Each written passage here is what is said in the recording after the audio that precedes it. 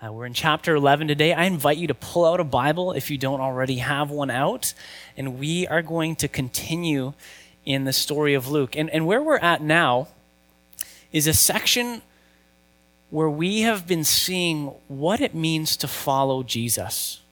What does real discipleship look like? Last week we considered the story of Martha and Mary and heard Jesus' call and invitation to sit at his feet and listen to his word. And it's actually no accident that today, right after the story about sitting and listening, we're brought into another story that talks about prayer. Prayer is crucial to what it means to be a disciple of Jesus. And we're going to enter into Jesus' teaching on prayer. And I think this is a really important thing. Because as I listen to you and as I listen to people who are walking with Jesus, prayer is probably one of the most significant areas where we feel insecure in our Christian life. Prayer is one of the significant areas where many of us feel like we don't press in enough to prayer, or we don't know how to pray, or we don't know what to pray. So this morning is really important for us. So I do invite you to have a Bible open. We're going to be referring to the text, to Luke chapter 11, verses 1 to 13. So if you go there, we're going to read that and then consider what Jesus has to teach us about prayer. And if you're using a Pew Bible, you can find that on page 843. Luke 11, verses 1 to 13. One day Jesus was praying in a certain place. When he finished, one of his disciples said to him, "Lord, teach us to pray, just as John taught his disciples." He said to them, "When you pray, say, 'Father, hallowed be your name. Your kingdom come. Give us each day our daily bread. Forgive us our sins, for we also forgive everyone who sins against us. And lead us not into temptation.'" Then Jesus said to them, "Suppose you have a friend, and you go to him at midnight and say, 'Friend, lend me 3 loaves of bread. A friend of mine on a journey has come to me, and I have no food to offer him.' And suppose the one inside answers, 'Don't bother me. The door is already locked, and my children and I are in bed. I can't get up and give you anything.' I tell you, even though he will not get up and give you the bread because of friendship, yet because of your shameless audacity, he will surely get up and give you as much as you need. So I say to you, ask and it will be given to you. Seek and you will find. Knock and the door will be opened to you. For everyone who asks receives, the one who seeks finds, and to the one who knocks the door will be opened. Which of you fathers, if your son asks for a fish, will give him a snake instead? Or if he asks for an egg, will give him a scorpion? If you then, though you are evil, know how to give good gifts to your children, how much more will your Father in heaven give the Holy Spirit to those who ask him?" This is the word of the Lord. Will you pray with me? Living God, I ask that you would send your Holy Spirit upon us for the sake of renewal of worship in our midst, for the sake of renewal of prayer and of connecting with you. And I pray that you, Spirit, would come and open our hearts and minds to understand what it is you are saying to us this morning. Jesus, be present here to teach us about this matter of prayer. We pray in your name. Amen. What we're going to do this morning is really spend some focused time considering the foundation of Christian prayer. Our story begins with Jesus praying, which is something that we've seen habitually in Luke. In Luke chapter 5, we learn that Jesus often withdrew into a quiet place to pray. And so we start with Jesus praying, and then his disciples asking him, "Lord, teach us to pray." And in one simple word, Jesus brings us right into the foundation of prayer. That word is Father. Father. It's the first word he tells his disciples to say when they pray. And let's be honest, as Christians, it's probably one that if you grew up in the church or you're familiar with the prayer that Jesus taught us, you just pass over it without a second thought. We often miss the weightiness of that word. And so that's where I really want us to dig in this morning, because I think if we can begin to recognize what it means that because of Jesus, we can take the title of Father and address it to the God of the universe. I think if we can reckon with that, that's going to change our lives and change how we pray. So as we've been walking through Luke, as you saw in the video, what's abundantly clear is Jesus has this utterly unique relationship with God, right? When he was baptized, the heavens open, the dove comes, the Holy Spirit descends on him like a dove, and there's the voice. You are my beloved Son, and you I am well pleased. And then again on the Mount of Transfiguration, Jesus has this unique relationship to God. But now, in this text, something even more astonishing is happening. He's inviting his disciples into that relationship he has with his Father. Do you see that? He's inviting them to start enjoying the relationship that he has with his Father in prayer. And this is really surprising because there's not much mention of God in the Old Testament as Father. God is referred to as Father 15 times in the whole Old Testament scripture, and he is never directly addressed as Father by a human. Never. And now when we come to the New Testament, God is called Father 245 times in a whole lot less pages. And in Jesus' own prayers and in the prayer he teaches his disciples to pray, there is that direct address. Father. Whoa. This is huge. Something is totally changing in the configuration of the relationships in the universe, in Jesus, that is absolutely groundbreaking. Think about it. Are there any fathers in the room? Yeah, there's some fathers in the room. Okay, in your life, who gets to call you dad? Who gets to call you dad? For me, it's 3 people, right? Zoe, Eli, and Jude. No one else. And there are lots of kids that we have over to our house. There are lots of kids in this church community, in our neighborhood that I really care about. I really love them, and my kids love them, and my family love them. But only 3 get to call me daddy. And if one of them were to call me dad, it would feel a bit awkward. I'd be like, yeah, I'm not your dad. You hopefully have a dad, but why is it awkward? Because they're not mine, right? In order for another child that other than my 3 children to call me dad, something would need to happen. Something official, right? I would need to adopt them. They would need to legally become my child and I their guardian for us to have that kind of intimate address with one another. And in Jesus telling his disciples to call God Father, he's not being inappropriate.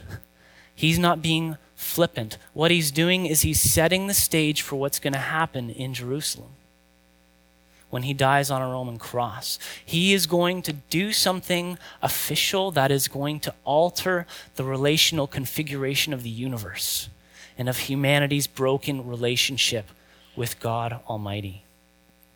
If you fast forward in the New Testament story, here's Paul's take on what happened in the cross. In Galatians 4:4-7, Paul says, beginning at the end of verse 3, that we were in slavery under the elemental spiritual forces of the world. But when the set time had fully come, God sent his Son, born of a woman, born under the law, to redeem those under the law, that we might receive adoption to sonship. Because you are his sons, God sent the Spirit of his Son into our hearts, the Spirit who calls out, Abba. That's a very intimate way to address God. The Spirit who calls out, Abba, Father. So you are no longer a slave, but a child. And since you are his child, God has also made you an heir. This is one of the clearest statements of the gospel in the New Testament, right? We were slaves, held in bondage to sin and evil, but then God sent his Son to the very point where we were enslaved to redeem us. Now that word redeem is a special word. We sang it. Redeeming love has been my theme and shall be till I die. Redeem is a special word that means to pay the price for the freedom of a slave. It means to pay the price for the freedom of a slave. Our freedom was not free. It had a cost. We had signed our lives over to evil, and evil had rights to us, much as a slave owner in that day had the deed to a slave's life. God redeems us from slavery through Jesus. Why? That we might receive adoption. Meaning that we're brought into God's family. It's that official transfer from being on the outside to being on the inside. And then in addition to this official transfer, God isn't just happy for us to know that we're adopted in our minds. He wants us to know it in the very core of our being. And so God sends his Spirit in our hearts to confirm what has happened. The reality that we are God's children. The Spirit within us cries out, Abba, Father. It's the Holy Spirit who speaks that yes in the bottom of your spirit, in the core of your being, that you are God's child. Amen. This tells us that adoption isn't only the foundation of prayer, but it's also one of its goals. I'm not saying that prayer carries out the adoption. That has objectively happened in Christ and his cross. But I mean in the sense that we might know that adoption more deeply. That our identity as God's children will be worked more deeply into us and into every area of our lives. Look at verse 13 in our text. Jesus says, if you then, though you are evil, know how to give good gifts to your children, how much more will your Father in heaven give the Holy Spirit to those who ask him? Notice how we're told to ask, but then we don't necessarily get what we've asked for. We get, in Luke's gospel, the Holy Spirit. What's up with that? What does that mean? At the very least, Jesus is signaling the fact that there is a need that is even higher than all our other needs. Right? We have daily needs for sustenance and protection. We have spiritual needs for the forgiveness of our sins, for renewal, for acknowledging and knowing the holiness of God. But there's a need above our need, and that's just to know our Heavenly Father. That's what the Spirit does in us. One of the roles of the Spirit is to cry out with us and confirm that identity that we are God's children. So the grace of adoption is not only the foundation of Christian prayer, it's also one of its goals, that we might know we are children of God. And this has a few implications for us. The foundation of prayer is adoption, and this means a few things. It means that we come under the authority and care of the Father. It means that we have access to him, and it means that we are heirs. And I just want to pause on this and explore what it means to come under the authority and care of the Father. It's not lost on me that sentence has some loaded words in it. Okay? Father. That's a loaded word for many of us. Because maybe you've had a father who really blew it. Maybe you've never known someone that you could actually call Father. And our view of God has been shaped by our fathers. We need to know that God isn't a father like our fathers. We need to know that God is the perfect and good Father, and that part of the Christian life is actually allowing Jesus to correct our view of the Father. Jesus told his disciples, if you've seen me, you've seen the Father. Elsewhere in the New Testament, we're told that he is the image of the invisible God. He's here to let us know what God's really like. We need to let him do that. The second loaded word is that word authority. Doesn't the modern mind love that word? Authority? No, we've seen the abuse of power so often. It's a cliche, really, in our day and age. And our default stance toward authority is mistrust, right? And skepticism. But Jesus has been showing us how God uses his authority. That he doesn't use his authority to enslave people and put people under his foot. He uses his authority to free people and to bring them into life. And so as we talk about adoption, meaning we come under the authority of our Father, we need to let God reshape those words for us so that we can enter into what this is saying. Because adoption means we come under authority. You know, often today, talk about God as Father often strays into us thinking, oh, that's such a cute thing, right? Father, you get warm fuzzies. But because we're seeing fatherhood through our modern lens, we're not bringing that note of authority into it. You with me? It's theologian Tom Smale. He's Anglican and he's charismatic theologically. It's a great mixture, those Anglican charismatics. In his book, The Forgotten Father, he says, Father in the Bible is not the indulgent daddy of the 20th century, but the one who has authoritative and absolute rights to the obedience of his children. Whoa. That sounds very different from a lot of the father talk I hear presently in the church. Now, some of you parents in the room might be thinking, that's what I'm talking about. Right? I need my kids right here listening to this. This doesn't mean the father isn't loving. This doesn't mean the father isn't caring. This doesn't mean that he's heavy-handed. This does not mean that the father forces his children into obedience, and nor should we. But it means the father deserves our obedience. And it means that our position before him is not one over him. I mean, my wife and I struggle every day. Our daughter Zoe, she's very gifted, she's very smart, and you can tell when she's trying to gain power over you. She's 5.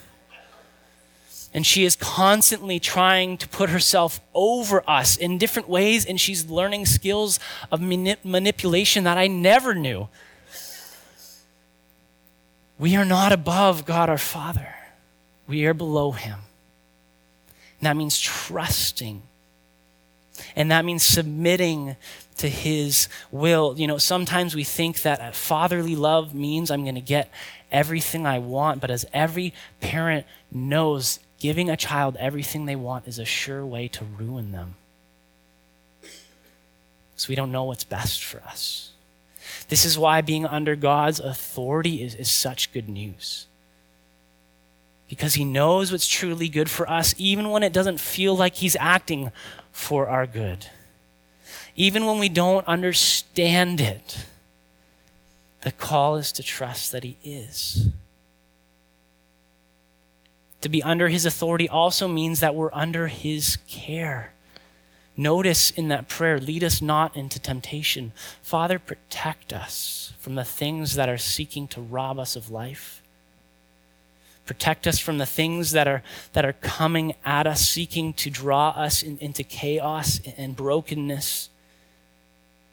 Things from within ourselves and from without. Notice that prayer, give us each day our daily bread, his care about even the mundane details of our lives is so evident here. His word brought the entire universe into existence, yet he cares about every minute detail of your life. Adoption means that we are under the authority and care of our Heavenly Father. It also means we have access. Yes, the Father is holy, and we pray, hallowed be thy name. Would your name be reverenced? Would your character be held as set apart? And he has authority above us, but he is accessible. He is available. We can enjoy intimacy with him. Nobody has access to me like my kids do. Anytime, anywhere, even at 2 a.m. when I don't want them to have access to me. Right? This means access for us. Adoption also means that we have become heirs. So say you adopt a child, right? On the day you sign the papers, that child comes under your authority and cares. They have an access to you and your time and your attention. And whatever is yours also becomes theirs. So say you designed an app and you made a ton of money and you've got lots of money in the bank. That child, when you adopted them, they didn't lift a finger to earn that wealth. They didn't do anything to get it, but because you adopted them, it's theirs. It's not theirs to do what they want with, but it's part of their inheritance. That's what we're talking about here. What belongs to God starts to belong to us.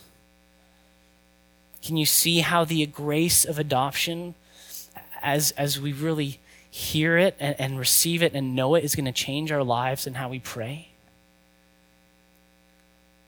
So someone threw you under the bus at work, right? So someone attacked your reputation.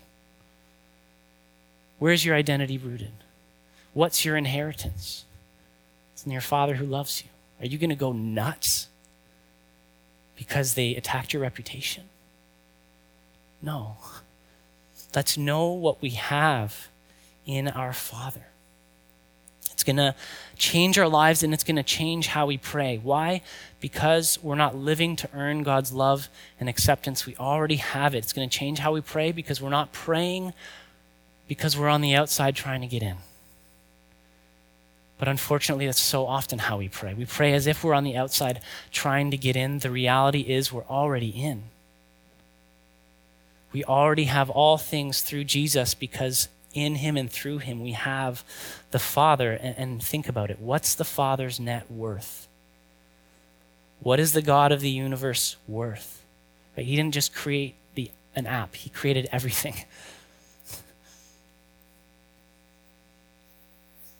Now, I've had this conversation with some people around prayer. And a question I've been asked before is, why pray? Right? If God knows what I need, because he knows everything, and he's good and he loves me, can't he just kind of automatically dish out? Why do I have to ask? No, this is a serious question. And the answer comes from this foundation of prayer. If the foundation of prayer is the grace of adoption, therefore we are brought into this love relationship with God. Our life and the goal of our life is no longer about efficiency and just getting what we need. It's about that love relationship. Listen to what P.T. Forsyth says. He was an old school Scottish Reformed preacher. This book is from 1916. It's probably the best book on prayer I've ever read. He says this.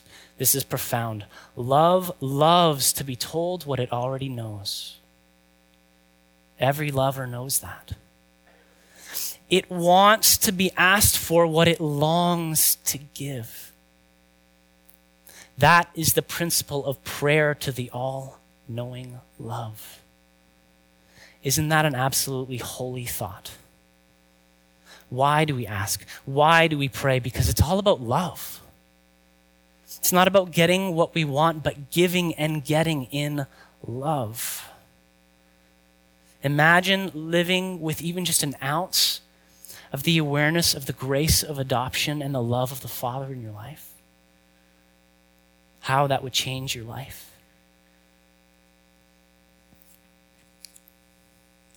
Let's consider, how is Jesus teaching us to pray then? In verses 2-4, Jesus has given us the prayer, and the foundation of prayer is that adoption, that in Jesus God has made us his children, but how is he teaching us to pray? And the question is really fleshed out in verses 5-13. And you probably noticed Jesus gives them the prayer, and then he launches into a parable. And then he says some words, and then he says another parable or illustration type thing. And we're probably wondering, how do these all fit together? How are these parables teaching us how to pray? And what the parables do is they show us that we are to pray in three ways: confidently, imperfectly, and unceasingly. Confidently. This is the big idea of the parables. Right? The midnight friend in verses 5-8. What this parable is saying is that in the ancient world, you would go with confidence to ask your friend for bread. It would be unthinkable in that culture, with the high value they placed on hospitality and honor. It would be absolutely unthinkable for your friend to turn you away, even at midnight. Unthinkable. There wouldn't even be a question about it. And he wouldn't just give you 3 loaves of bread. I mean, in that day, bread was basic. Bread was your forks and your knives for the dinner. And he wouldn't just give you the bread. He would give you, what does it say? Everything you need. In verses 11-12, the parable is about the fathers giving a gift. And Jesus is really doing the same thing in this parable. He's saying, you would come with confidence, just like you would as a friend at midnight, so your children come with confidence to you. Your children come with confidence knowing if they ask you for a fish, you're not going to give them a snake. If they ask you for an egg, you're not going to give them a scorpion. That's the point. And this point is driven home in verse 13. If you then, though you are evil, know how to give good gifts to your children, listen to these next 3 words. How much more?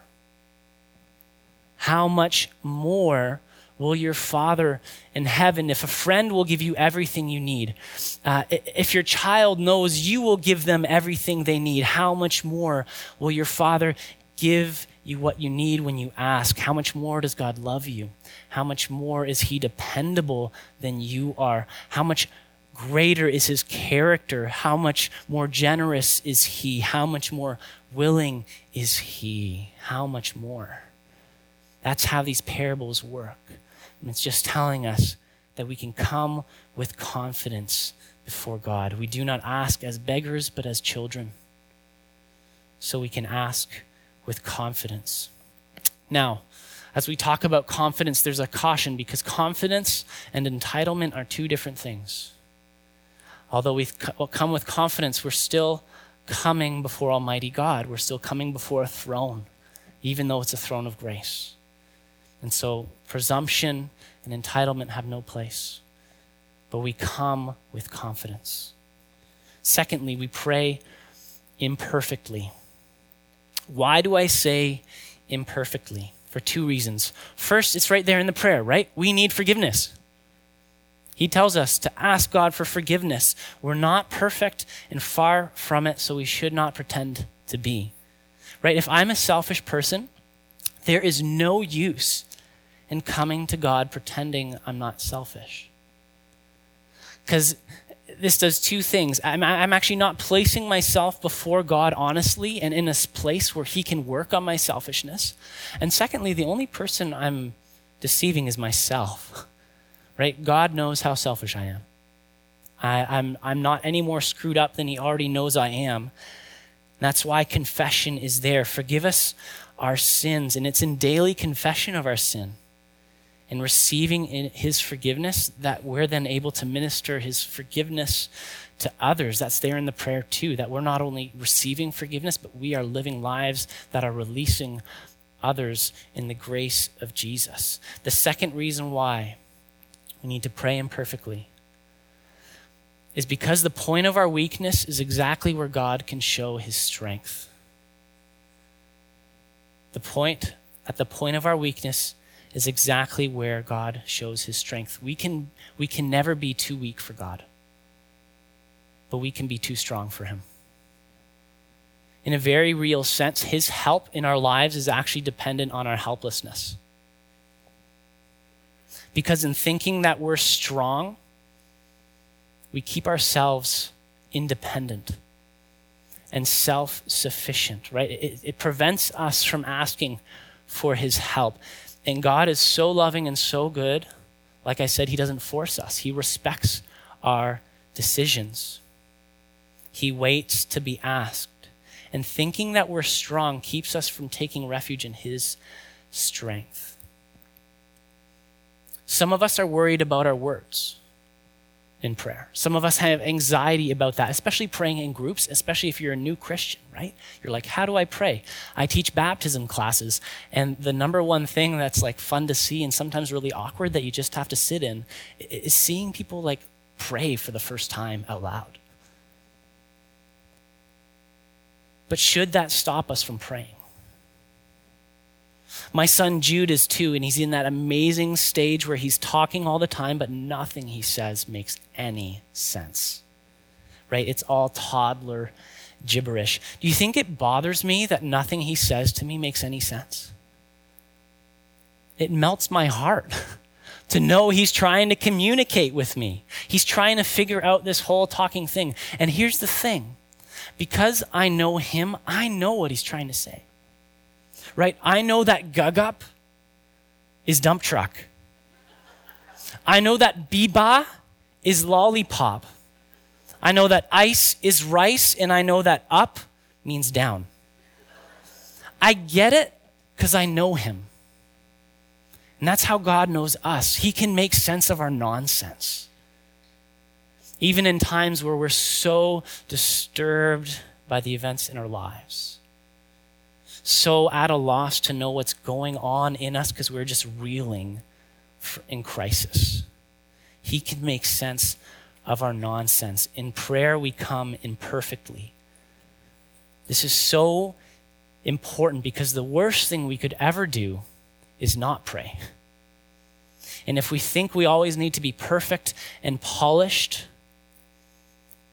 we need to just be free of that lie. We need to be free of that lie. Because if that's true, then first of all, we're never going to come and pray. It's never going to happen. Secondly, we're going to feel guilty about the whole matter of prayer and every time we pray. But when we approach prayer from a gospel standpoint and not from a standpoint of religiosity, to approach prayer from a gospel standpoint means that we know that our access to God is entirely dependent on what he has done for us in the cross of Christ, not in what I have done, not in my ability to be eloquent, say the right words, feel the right thing. We come imperfectly. That's the message of verses 9 and 10, and I think Nike's motto really captures it. Just do it. Jesus says, so I say to you, ask and it will be given to you. Seek and you will find. Knock and the door will be opened. Everyone who asks receives. The one who seeks finds. And to the one who knocks, the door will be opened. When you hear an inner voice accusing you, you're not good enough to pray, just do it. When you think you've blown it and you're too dirty to talk to God, just do it. Pray. When you feel like you don't have the right words and don't even know what's going on in yourself, just do it. Pray. And keep on doing it. We are to pray unceasingly. First of all, there's that clue. Give us this day our daily bread. As in, this is a daily habit. But second of all, the verb tense of those words, ask, see, and knock in the Greek, are present tense. Which, if you just tuned out because I started talking about grammar, come back to me. The present tense in the Greek is an awesome tense because it means a continuous action. So Jesus is in effect saying, keep on asking, keep on seeking, keep on knocking. Prayer happens with confidence. Through Jesus, we can pray imperfectly because he is our holiness, he is our perfection, and we are to pray unceasingly. Jesus is not just our model for prayer. He's not just our teacher. He's the reason we can pray at all. It's striking when you read through all of Jesus' prayers, the ones that the New Testament writers wrote down for us to hear. The single constant in every prayer is that word Father. He's always addressing God as Father. The Lord's Prayer here and in Matthew 6, Father. When Jesus prays a prayer of thanksgiving in Luke 10 and Matthew 11, he says, I thank you, Father. His prayer before raising Lazarus from the dead, Father, I thank you that you have heard me. His prayer for his disciples in the upper room in John 17, Father, the hour has come. Glorify your Son, that the Son may glorify you. His prayer in the Garden of Gethsemane, Abba, Father. All things are possible for you. Remove this cup from me. Yet not what I will, but what you will. Father is always on Jesus' lips when he prays, except once. And that's when he hung on the cross and he said, my God, not Father. My God, using that more general term, and that's signaling what really happened on the cross. And that's that the Son was forsaken so that we might be adopted. He was cast out so that we would be brought in. His prayer was broken so that our prayer might happen. That's the price of our redemption. It's the price of our adoption. And it is what has secured us access into that love relationship between Father and Son and us there as his children, that we might pray to our Heavenly Father. I want to invite the worship team to come as we close our service.